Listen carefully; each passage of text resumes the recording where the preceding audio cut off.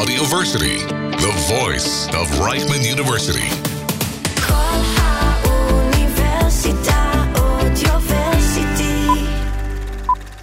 Film Fanatics. From the silver screen to your earphones, with Alan Azulay and Gal Balaban. Go. Welcome back to Film Fanatics, where we talk about the movies that have us obsessed, excited, and inspired. I'm Alan. And I'm Gal. This week saw the release of Marvel's craziest show and movie yet, because we're reviewing Moon Knight and Doctor Strange in the Multiverse of Madness. Let's start with the news. I'll let you start with this one because you're way more excited about the first thing we're going to talk about than I ever will be. So take it away. Avatar 2, the trailers dropped online. Avatar The Way of Water, which we talked about how the title's kind of iffy. But the trailer first came out during Doctor Strange. And when I realized what it was, it looks amazing. Like, visually, it looks dope. And I'm a big fan of the first movie. Alan's not, I guess. Yeah, the first movie never really connected with me that much. Maybe when I first saw it, I was slightly younger, so like I was like, yeah, that's cool, whatever. But like upon a second viewing, it wasn't that great for me. And yeah, and this trailer is just kind of really freaking boring. Nothing happens because the movie's 8 months away. Still, like there's like one dialogue. They didn't give Zoe Saldana even a fucking line. Like, it's the trailer, bro. Like, it's not supposed to be spoiler after spoiler. Yeah, but it's also not supposed to be a fucking snooze fest of images. James Cameron has been working on this for a while, so it better deliver. And I mean, the fact that he's finally releasing another movie, let alone it being Avatar finally coming out, I'm very excited. Yeah, it looks. I'm not saying it doesn't look great, but like I got the same amount of emotion than watching a fucking documentary. The second trailer, way better. Don't Worry, Darling, directed by Olivia Wilde. This looks great. Like, this looks incredible. I mean, this is her second movie after Booksmart, which is an awesome, fun, hilarious movie. And it's starring Academy Award nominee Florence Pugh and renowned actor Harry Styles. Well, to be fair, he was in Dunkirk. I'm sure he'll be good here. But yeah, like some of the imagery in this trailer looks like reminiscent of like Jordan Peele movies or even like The Shining. Yeah, like, it looked pretty great. According to Olivia Wilde, it's inspired by The Matrix, Inception, and The Truman Show. If that's not saying this is going to be fantastic, I don't know what is. Yeah. Also, it looks like Chris Pine is playing the villain here, which is also it's like fun. A cult leader or something. So yeah, it's coming out on September, end of September. I will be there. Amazing. I'll be there too. I don't trust him.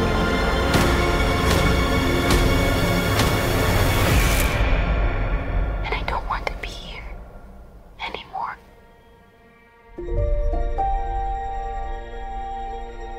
Our next trailer review is one that I just watched right before recording this. It's Weird the Al Yankovic Story, with Daniel Radcliffe as Weird Al Yankovic. I'm a big fan of his, and I still don't know how to pronounce his last name. This is a really cool idea, and let alone Daniel Radcliffe playing Weird Al. The one sad thing about this is not everyone's going to be able to watch it because it's Roku. Oh, you're right. But can I mention, Evan Rachel Wood is going to be in this movie, playing Madonna, which I think is going to be crazy. First of all, every time I see Evan Rachel Wood on the cast list of a movie, that makes me happy because I'm a big fan of hers after seeing Westworld. Yeah, I feel like this is going to be really good. This trailer was really good. And like all the parody songs that Weird Al has released, seeing like them put that on in a movie. I love Weird Al Yankovic songs. So as soon as like a Surgeon came on, I was excited. He's like go-to when you're bored on YouTube. He's great. Like a surgeon.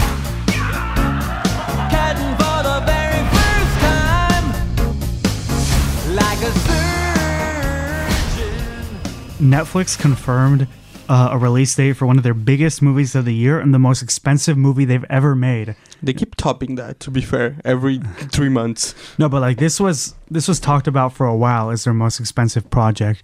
It's called The Gray Man. It's directed by the Russo brothers, who directed a couple indie movies a few years back.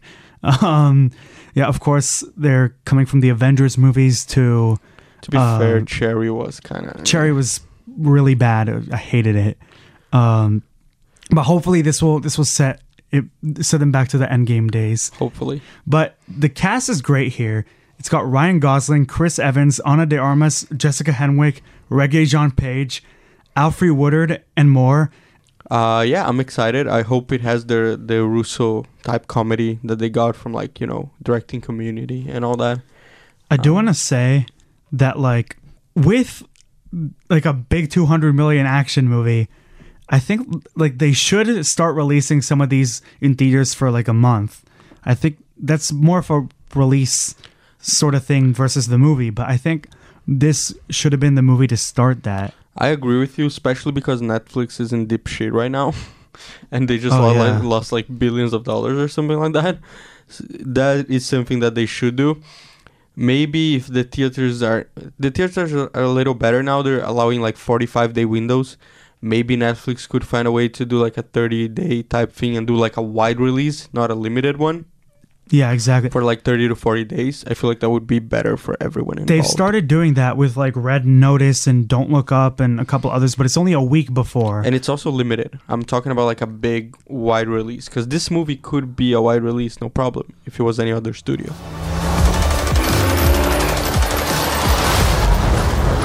I already don't like you. Right back at you, sunshine. Okay, awesome. So 15th of July in theaters, 22nd on Netflix. Let's talk about something that I've been dying to talk to someone about for a while, because unfortunately not a lot of people I know saw this. Let's talk about Moon Knight. Starring Oscar Isaac as both Stephen Grant and Mark Spector, and of course Moon Knight and Mr. Knight.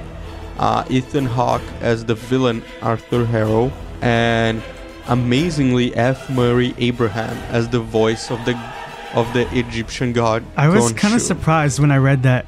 Let's first talk about that, because I was surprised when I read that in the credits, and he sounded insanely good in this show.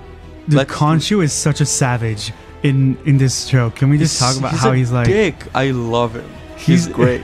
He enjoys toying with Mark and Steven so much. Yeah, he's a dick, and but he's one of those dicks that enjoys being a dick. Yeah. And it's amazing because he's this 1,000-year-old god who's just fucking with people, basically. He's basically Venom, but better. Oh, way better.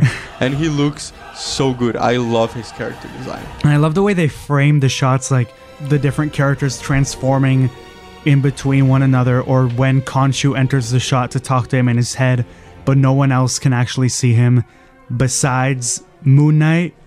Yeah, especially in the beginning when he kind of looks like a hallucination, in the first couple of episodes. We're not sure if he's really there or not, and he that's looks what I mean. Great. Yeah, exactly. Yeah, that's what I mean. Since we're talking about characters and actors, let's start with the best one, shall we? Oscar Isaac was phenomenal in the show. Episode 5, in my opinion, should guarantee him an Emmy win for best actor in a limited series. Someone wait, okay. Wait, limited, or is it drama series? Right now, because drama series he's losing to Succession. For sure. Yes, or Ozark. I don't know. But it's considered limited right now, on IMDb and stuff.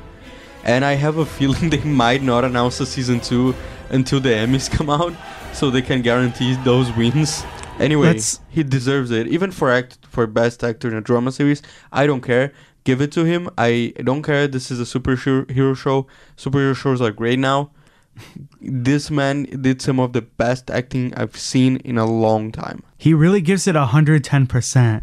He's first of all really funny when he's Steven, and the transformations he nails so well, but then in one of the episodes, he gets really vulnerable, and he shows it, and I don't think we've seen that a lot with Marvel superheroes or leads. Maybe a little bit with Chris Pratt, or I don't know, the way Iron Man had a couple of scenes. Yeah, for sure, but the way he just shows how much pain he had, and openly, I felt Oscar Isaac did that amazingly. Yeah, that's the scene that I was talking about on episode 5. Your heart breaks for him, and It's just his acting. It's nothing else. Bro, I almost tried a tear in that scene. And Like- I'm like not easy with movies and crying. And again, then this all goes down to his acting. He's a fantastic actor, and he finally has a good superhero role because not his fault, but the other Egyptian god he played was horrible. Hello, and welcome to Staying Awake. I have a sleeping disorder. I can't tell the difference between my waking life and dreams. Hello, and welcome to Staying Awake.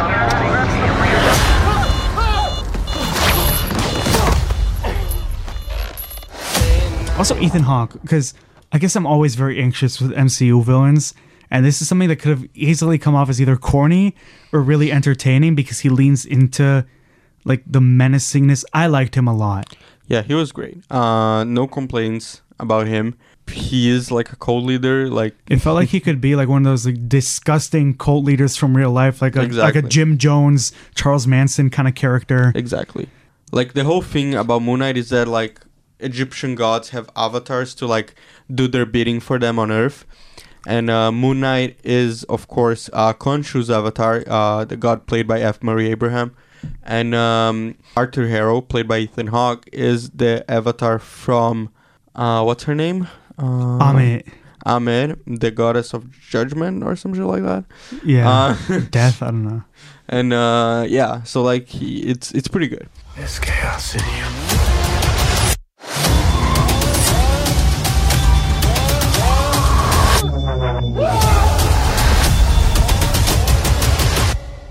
Embrace the chaos.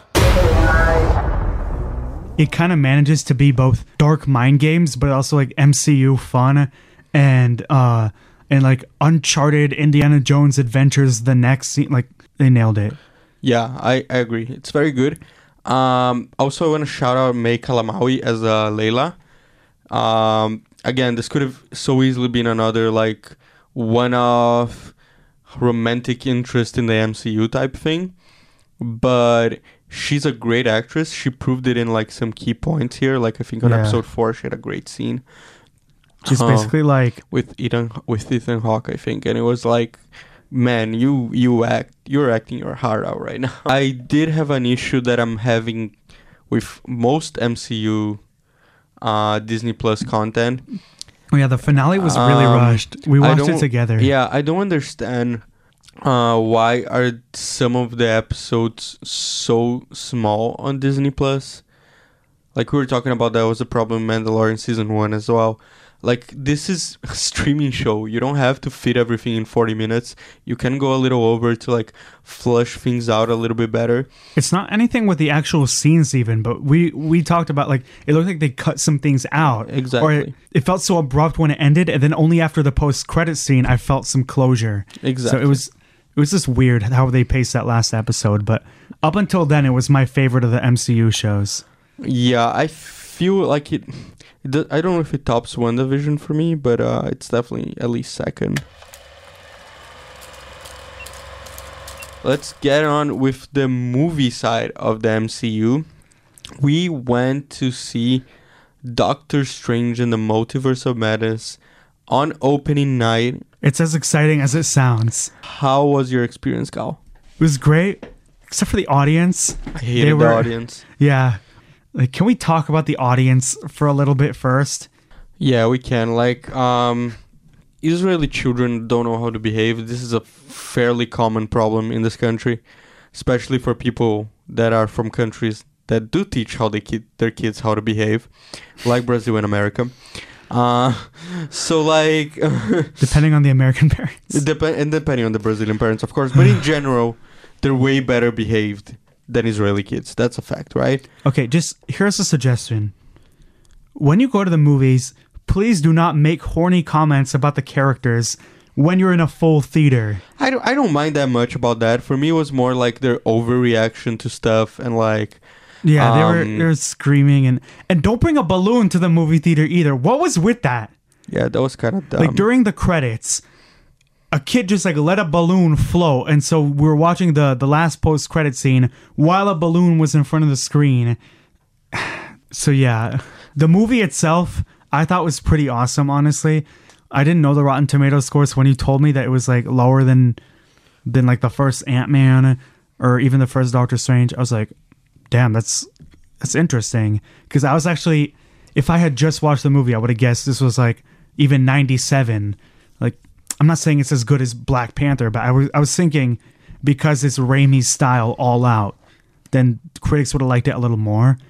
And I get that they kind of criticized the pacing, but I actually enjoyed that it was as fast-paced as it was. There's something new happening every second. They don't really waste any time.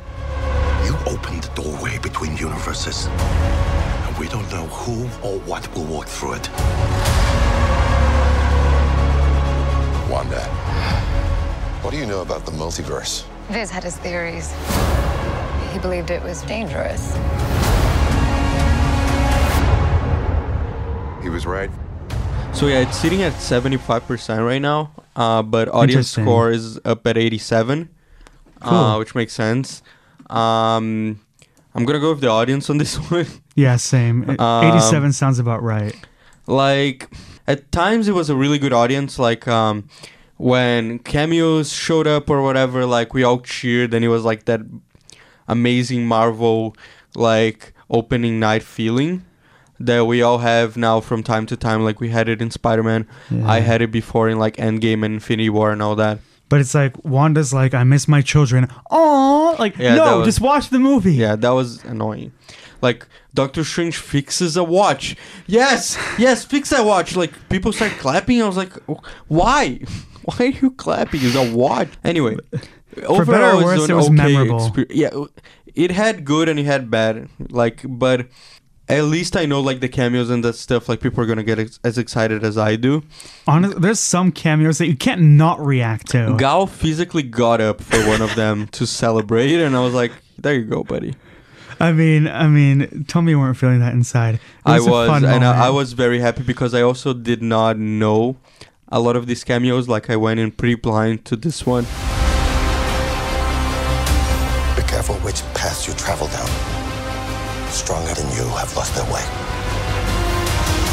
You think there will be no consequences? We're in the end game now. Let's talk about the direction first here. Dear Lord, I love the direction in this movie. Marvel is known for like gender bending the superhero genre, and like the ones that they chose here is like a superhero horror movie, and I'm here for it. It was so good. Like all the like little horror notes in this movie, and like yeah, I like that a lot. Yeah, and it's like it's scary, but it's also got fun, and it's like campy horror, something that only like Sam Raimi or Tim Burton could get away with in this day and age. I'm not even the biggest fan of the Toby Sam Raimi movies, and I love them, and I loved his direction here. It feels only on par with like James Gunn and Taika Waititi, where it's their trademark all over it. Elizabeth Olsen, she is my favorite actress in the MCU right now. I'll flat out say that. I think like almost everyone can agree like her performance in WandaVision was flat out the best performance in the Marvel Cinematic Universe. I still think she should have won the Emmy, but whatever. But just trust me, she's amazing and she plays it perfectly. You go with her name, I don't. Social Gomez also is great here as America Chavez. She's a really good, like, she has a lot of scenes with Cumberbatch and they play off each other really well. I enjoyed her a lot. I haven't seen her in anything before and she's super cool. Not much to say. A lot of people are hating on like her character online. They're saying like she shouldn't have been there. Like it takes off the spotlight of Doctor Strange. But I completely disagree with that. That is just BS. Like imagine if it was okay. Like I completely. It's just a weird complaint. Yeah, a lot of people are talking about this, and like I completely disagree with that. She was great. Like not liking her performance, fine, but like obviously you need more main characters than just one guy. Yeah, she was great. We stand for her. Yeah, we stand. We got she you. She was so comic book accurate in the sense that like her powers looked like they do in the comics. You know, it was like it's a very fun power to see. I would say, just before you watch this movie, WandaVision is a required watch. Yeah, I guess so, yeah. Like, I think story-wise, you need to, like, watch it to understand it. Surprisingly, Loki you can get away with not watching. Which I think that is a complaint that I agree with, that they didn't do anything with that, even though Kevin Feige has said that that's why the multiverse broke. You break the rules and become a hero. I do it and I become the enemy.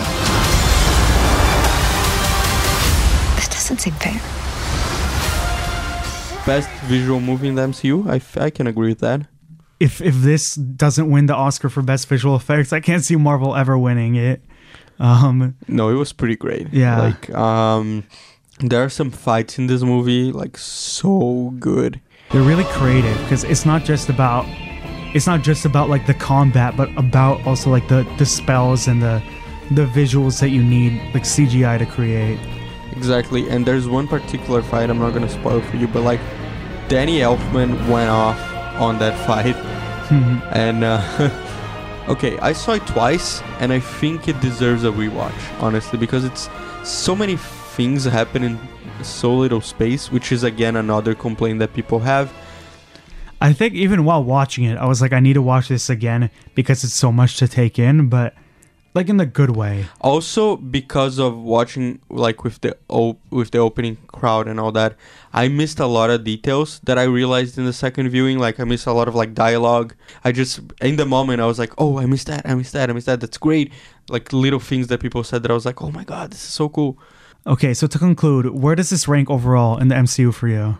I haven't thought about it that much, but it will be my top 10. I'll tell you that much. I think experience level for sure. Maybe it still needs to sink in, like maybe like low in the top 10, like around Shang-Chi, Thor, Ragnarok sort of tier for me. I guess story level, I get why some people had complaints with like Doctor Strange's arc or like all the different rules, but I think in terms of experience, it elevates it up to the top 10 for sure. Yeah, I think it might knock out Spider-Man Homecoming from my list. I'd put it over Spider-Man Homecoming. From my top 10. Maybe not in terms of like character arc, but just in terms of how much I like it.